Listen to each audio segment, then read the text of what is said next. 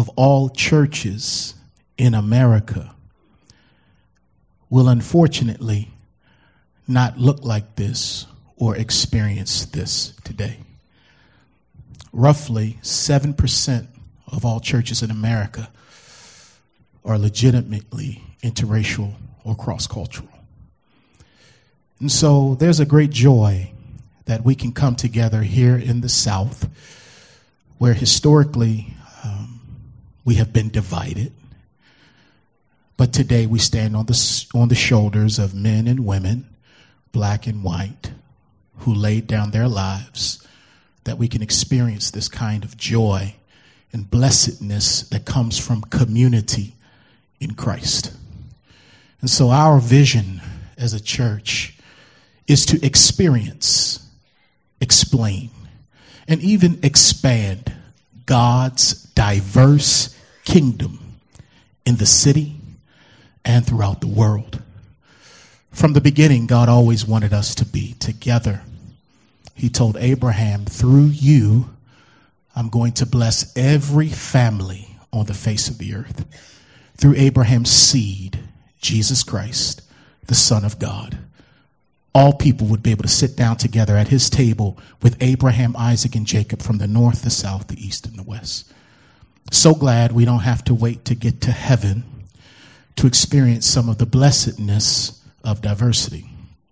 Now, if you're new to Strong Tower, if you've been coming for a while, you know that we celebrate different styles of music. This month, being Black History Month, our worship pastor wanted us to remember many of the songs that a good portion of us grew up with. And all I could say outside of praising God while we were worshiping is thank God for these songs. These are some powerful songs that were written in the midst of suffering and great turmoil. And the anointing of the Spirit was upon our ancestors to give us these songs. We thank God for what John Newton gave us, the former slave trader, about God's amazing grace. Usually these songwriters, these songs would come out of some kind of turning point experience. And they would write something that would not only soothe their soul, but would bless the masses. And who would have ever thought that out of the slave church, out of the slave narrative, these kinds of songs would come? And we thank God for these songs. My. I thought the brothers was going to stay there because they just kept coming up with song after song after song. Praise God for that. Now, coming up on the 25th of this month, we're going to have a time where we eat together. It's great to meet together, and we should. We should meet together and we should worship. But we should also eat together and fellowship. And so this month, the 25th, we're calling it GDK, which stands for God's Diverse Kingdom. Comes from Galatians chapter 3, verse 28. Neither Jew nor Greek, neither slave nor free, neither male nor female, but we are all one in Christ. We are one, even though we're not the same. We come together. So this first table fellowship, we're going to eat together, but also talk together. There will be a panel that will discuss black and white perspectives on a host of questions. And then there will be times in your groups, your table fellowship, where you'll talk through a few things as well. So we're going to have a good time. We're going to leave out better than how we came in, better understanding how to be witnesses in the world in which we live, to understand my brother, my sister a little bit better. So black and white perspectives this month. We want you to come. Go to the app. Strong Tower Bible Church has an app. Go to our website. It'll point you to the app. And that way you can sign up to bring something. Bring some food. Bring something that you make or something that you pick up. But we'll put it on the table, and then we'll all go in and experience it. And then next month, I believe, is interracial perspectives, or international perspectives, excuse me. So we're asking some of our people from various parts of the world to come and share what they see as far as relationships, interpersonal relationships, because we want to learn. And then in April, January, February, March, April, there'll be a Passover Seder that we'll do. But then we'll also have a time for interracial perspectives. Those of you who are in interracial marriages, who have adopted children outside of your ethnic group, we want to hear about your calling, some of your challenges, some of your greatest joys. So we'll submit questions. We'll do all of that. And then the last month in May, we're going to hear from our Latino and Native American brothers and sisters just to understand one another's perspectives. So that Strong Tower, we experience this, we explain it, and we expand it by the grace of God. Amen. Amen. So come join us if you can on that night. Well, if you have your Bibles, would you turn over to Titus chapter 2? Titus chapter 2.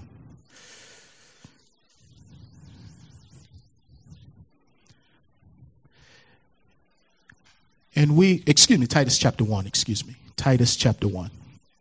Let me pray. Father God, we thank you for this opportunity to be in your presence. As we sang, your presence is here. And we thank you, Lord, that in your presence there can be a time of rest where we can be solemn and quiet and still and be covered by your presence, giving us peace and hope and courage. But then there are times when we are in your presence, Lord, and we are overcome with joy, and we jump, we leap, we dance, we shout, we exclaim. We thank you for your goodness and for your power, your awesome displays. Thank you, Lord, for your presence. The presence of the Lord is here. You are everywhere all the time, yet we're asking for you to manifest your presence in a special way. Thank you, Lord, for what happens in this house is different from what goes on in any other house. Thank you, Lord, for your presence. We pray that you would bless the preaching of the word at this hour. For it's in Jesus' name that we pray. Amen. Amen. Titus chapter 1. Our theme for this book, we just started last week, is from good to bad. The book of Titus, from bad to good. Somebody should have said, wait a minute, Pastor, hold on. From bad to good. Now, this word good is found 11 times in the book of Titus. So when you see good repeated, that tells you something is going on there. And the people on the island of Crete, where Titus found himself, where Paul left him there to raise up leaders for the church, they were a bad group of people. As we'll see probably in 2 weeks, we'll give you a thumbnail of who they are or who they were. They were evil people. They were lazy people. One of their own poets said that they were gluttonous, barbarous people. And so we're going to talk about how in this environment, God turned bad people into good people. And we don't have to be barbarians or mercenaries or pirates to know that all of us have sinned and come short of the glory of God. And we need his grace to make us good. And so that island was transformed by the truth of the gospel. Bad people became good. So in chapter 1, there's a focus on raising up good leaders. In chapter 2, there's an emphasis on having good teaching. In chapter 3, the emphasis is on good works. Good, good, good. 11 times in this small little 3-chapter book. And so last week, I introduced you to Titus himself, the recipient of this letter. We just had a brief thumbnail. We went through various scriptures where this man is mentioned so that we can ascertain and get a better understanding of what this book is about by looking at the recipient himself. So last week we called him a Navy SEAL. We said SEALs were a special operations group created by President Kennedy in 1962 out of the Naval Academy, out of the Naval Force. To go in, they were specially trained, special operations to go into any climate, any environment, any place with special assignments, usually to go and take down terrorist targets.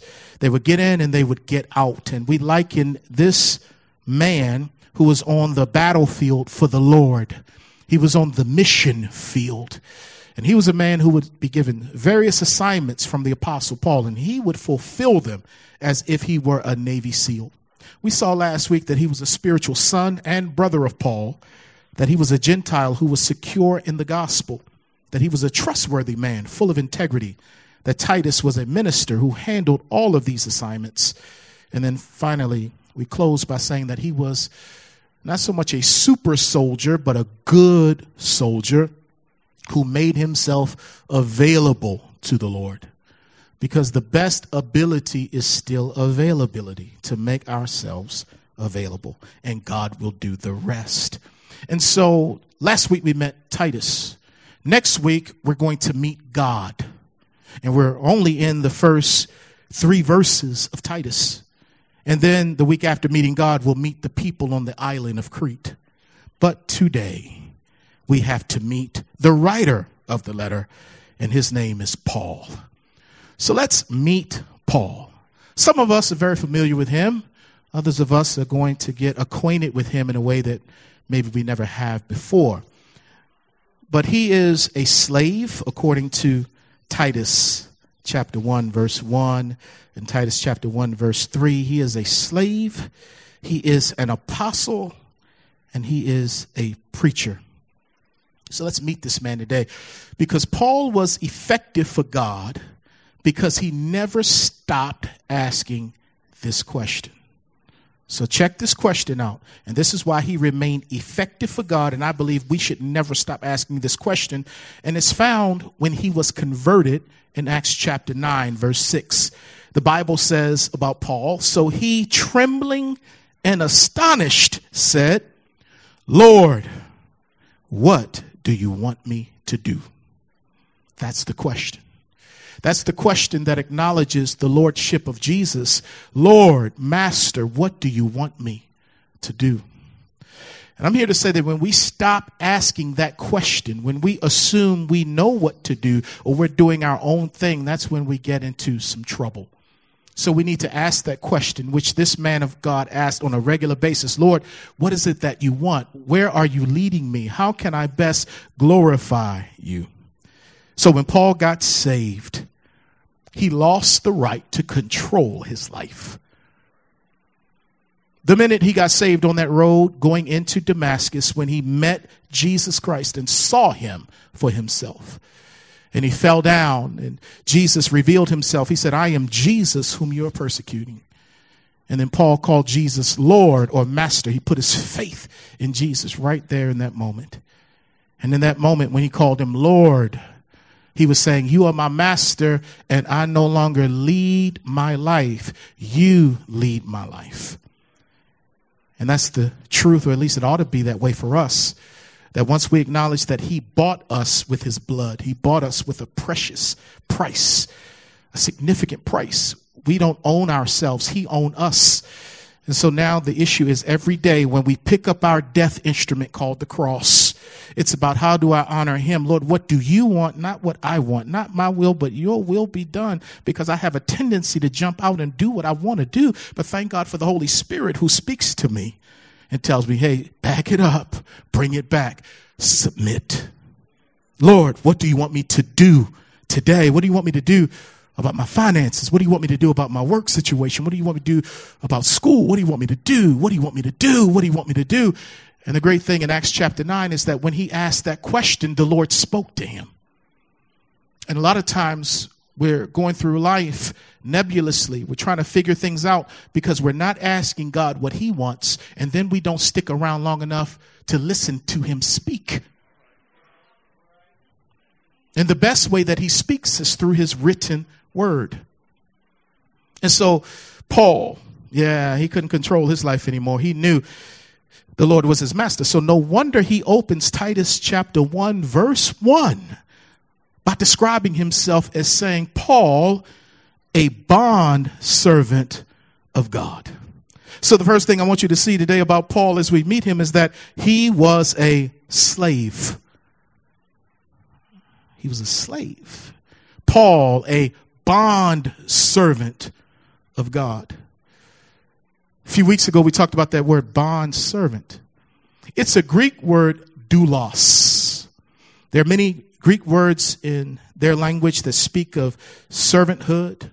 But this particular word, doulos, is translated bond servant in the English because it speaks of a slave that has a bond with his or her master. So this person isn't serving out of drudgery. They're not serving because they have to, but a doulos or a bond slave is serving because they want to. They're not serving out of fear, for fear of the lash, fear of the whip, or fear of consequences. They are serving out of love and devotion They're not serving because they're afraid of affliction. They are serving because they love the affection that they have with their master. And so Paul says that he is a slave of God, a bond servant of God. And when he met the Lord Jesus, he lost the ability to run his own life. He became a slave. And the slave's only will is to do the will of the master. And you may say, man, that's just too much, man. That's just too much. Well, when you consider what he saved us from, he deserves our loyalty. He deserves everything that we have.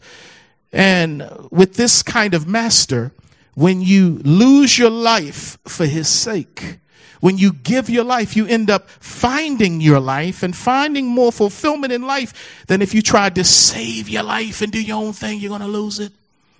So Jesus, the call to follow him is a call to die, to lose yourself. Paul recognized that. He was a slave. Jesus was a slave. The same word was used of him in Philippians 2:7. So this month, as we talk about the Black history experience, many of our ancestors were able to zero in on Christ in a way that maybe even the slave master could not, because they recognized that Jesus was a slave and he was treated as such. So they found great confidence in their Savior, who said that he can identify with the feelings of our infirmities. So that's why those worship services ignited with passion and power, because there was a real feeling that the Lord understood. So when we said he'll make a way somehow, our ancestors knew that the Lord made a way for Jesus, who, although he suffered and he went down after suffering on the cross and they put him in the tomb, he got up from that grave. So we knew that trouble won't last always as a people. Now, if you are saved, you are a slave. If you are saved, you are a slave. 1 Corinthians chapter 7, verse 22, Paul said, he who is called while free is Christ's slave. Does the Lord have the right to be your master? Is it a privilege to be his slave, his servant? See, I like saying the word slave because sometimes bond servant or servant kind of takes the edge off of doulos, that I am a slave who loves my master. So let me ask a question. If you're saved, that means the Lord has set you free.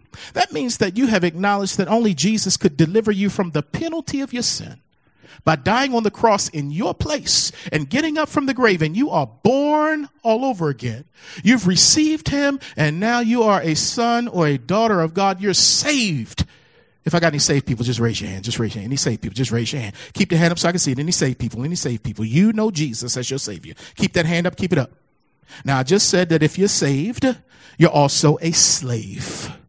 If you are a slave, you acknowledge, you accept the fact that you're his slave. You are not your own. You are his own. You've been bought with the price. You are his slave. Let me see you raise the other hand while you keep the right hand up. I'm a saved slave. And look at the posture. Dependence, worship, honor. You may put your hands down. You're a slave. Your life is not your own. My life is not my own. We've been bought with a price. Paul understood that.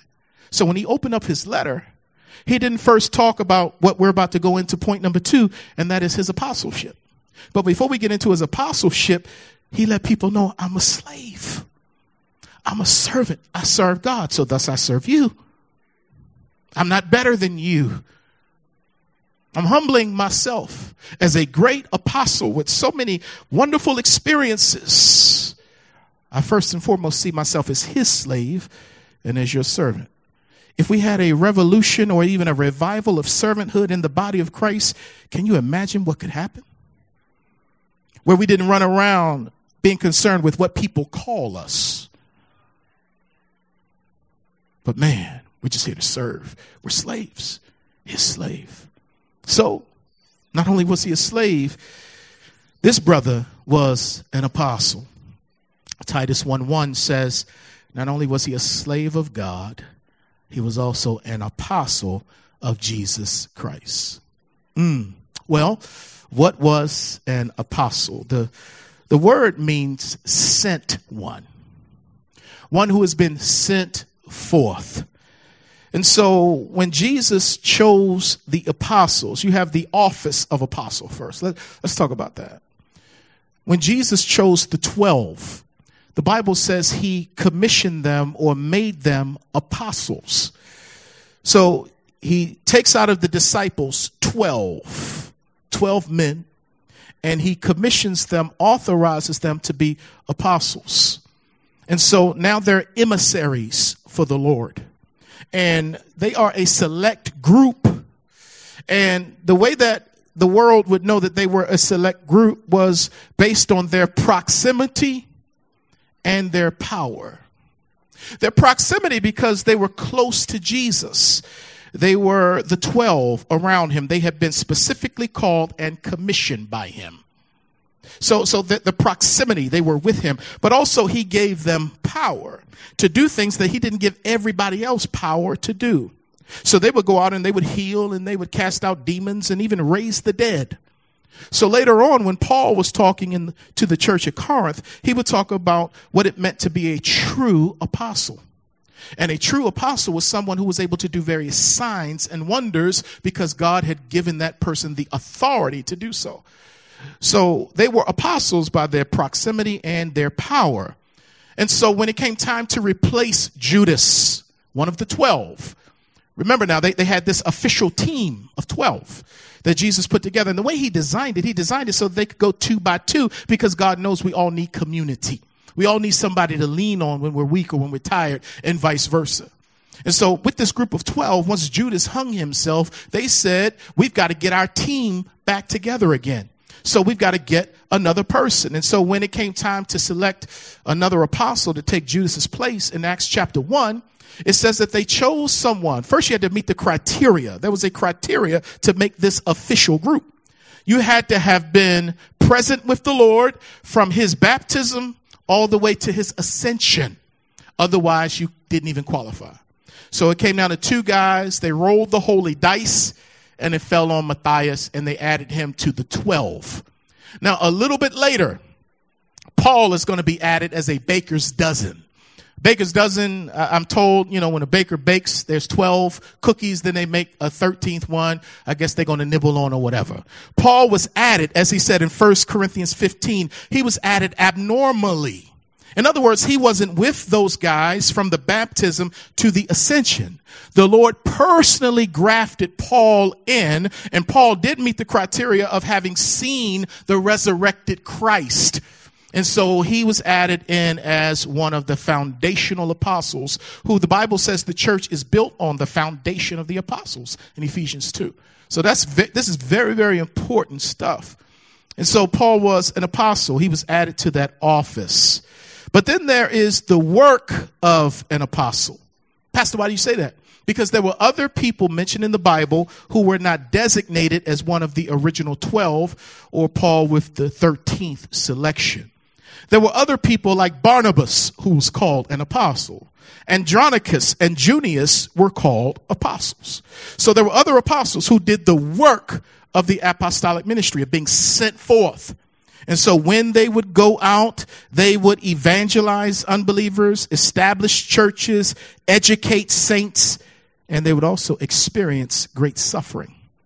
So they're cutting a path for the church in those early days, and God had authorized these apostles to go. Yes, there was the 12 in the office, but then there were others who did the work of an apostle. And I mentioned those to you. But there were also people in Corinth who made themselves apostles. And Paul called them false apostles. So there would be people who would run around and they would see other people doing stuff and they would say, that's what I want to be. I want that name. I want that title. I want that designation. And Paul would let them know that Satan has his workmen who are masquerading as ministers of light, but technically they are ministers of Satan, ministers of darkness. And so Paul, in his letter to the Corinthian church, he had to prove his apostleship to them. So there was not only the office, the work of being an apostle, but also and Paul would even say to them now, how many of y'all got beat the way that I got beat? taking his word. Y'all just want the title. But y'all haven't been out here doing this stuff we've been doing out here now, traveling and getting on boats, shipwrecked. So he had to give his whole resume to let them know that being an apostle is so much more than putting hands on folks and they fall out. Oh, man. There's some work involved in this. But then there's the gift of apostle. I believe there are people who have the gift of apostleship. And what is that? I believe it shows up in our missionaries who are able to go places that most of us would not want to go to. But they find great joy in going, and not only going, but staying there. Now, when you have this gift, you will go places, but you may not stay there long. You go there, get things established, you do evangelism, you may translate languages and things like that, make sure people have food, clothing, medical care, shelter, and then you move on to another place. That's an apostle. An apostle is not a dude meeting in a storefront with 8 members. Oh, amen. Now, some of y'all missed that. I say that. You got 8 people, and you calling yourself an apostle. The gift of apostleship shows up as a church planter. I know pastors who can plant a church, they get it going, then they move to the next place. So with their pastoring gift, many times they have an apostle gift, where, man, they go from place to place. And then there are people, as I mentioned, who translate. That's how this gift shows up today. One of our missionaries, if not all of our missionaries, but one of them in particular, Larry Warren, who serves in Nairobi, Kenya, I believe he has the gift of apostleship. My goodness, I love going places with Larry. Matter of fact, I may be heading back to Nairobi later this year. He does a great work for the Lord there. So people always ask, man, Pastor Chris, are there any apostles today? You know, that's a sticky question sometimes. Are there apostles? Well, let me answer the question with a question. That is, can anyone today meet the biblical qualifications of being a pastor, being an apostle? Are there people who can meet the qualifications of having seen the Lord? And I'll just let that be the answer. But again, I know people, I see it in a lot of publications, apostle this, apostle that, psalmist this. One dude even tried to name himself Messiah. I'm like, wait a minute, hold on, slow your roll, homie. Everybody want these titles. Whatever happened to just being a servant? So finally, not only was this brother there with meaning a slave, but man, he was an apostle, and thank God for his work, that he could write scripture. And we have upwards of 13 books in our Bible penned by this man and preserved by God. Wow, thank you, Lord, for his work. But finally, this cat was a preacher. Titus chapter 1, verses 2 through 3. It says, in hope of eternal life, he writes, Titus, which God, who cannot lie, promised before time began, but has in due time manifested his word through preaching, which was committed to me according to the commandment of God our Savior. So Paul is saying, I was commanded to preach. He gave me this gift. He gave me this calling to preach. A preacher is someone who proclaims the truth of God. That is a preacher. Now, every Christian has a responsibility to preach, but not every Christian is called or commanded to preach. And some of us who are called and commanded to preach, we make our living at it. And so all of us are to preach the gospel to every creature, but some of us are called to preach. So, Pastor, how do I know if I'm called to preach?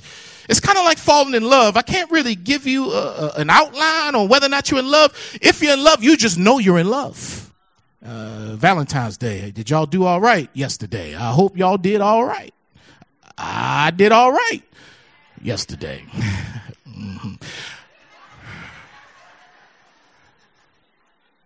And if you're called to preach, you just know. I accepted my command to preach in 1987.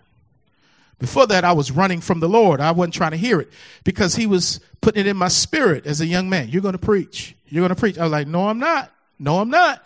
You're going to preach. You're going to preach. No, I'm not. And so I surrendered to the call in New York City. I was doing some outreach ministry, ministering people on the street. in the midst of that, because God loves to steer a moving Christian. You know, sometimes we just like to sit still and then tell me what I'm supposed to do. No, get up and act on the known will of God, and what God wants to reveal to you will be manifested. So be obedient. Do what you're supposed to do, and I'll show you stuff, great and mighty things that you don't even know. So in the midst of ministering, he said yes, and I stopped running, and I said, okay, Lord, I surrender. I accept my call to preach. I had a man tell me, I was at the altar weeping, and he said, look, go home. I was in New York City. He said, go home, fast, and pray about this. I had never fasted before. He said, fast about whether or not you're to be a preacher. And if after 3 days, this desire that you feel now is still in you, I believe God's called you to preach. Well, I went home and I feebly did what he told me to do. I turned my plate over. Man, it's tough putting that Captain Crunch down, but I fasted.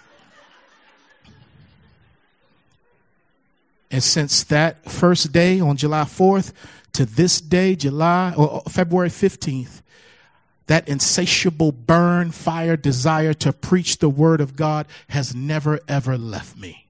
It's a calling. Matter of fact, it's a command. Woe is me if I preach not the gospel. So I have a responsibility to help develop and deploy other preachers. And I look around and I see there are preachers in this church. And I want to spend the latter part of my ministry helping mold and develop preachers. Because today we need people to stand up and preach. Like Paul. Matter of fact, if there's a brother or a sister in here, you know you've been called to preach, or you're wondering, like, man, I feel a stirring. You either know or you're wondering. Would you stand right now? You know you're called to preach the word of God. Would you stand? Know you're called to preach. Keep standing. Keep standing. Keep standing.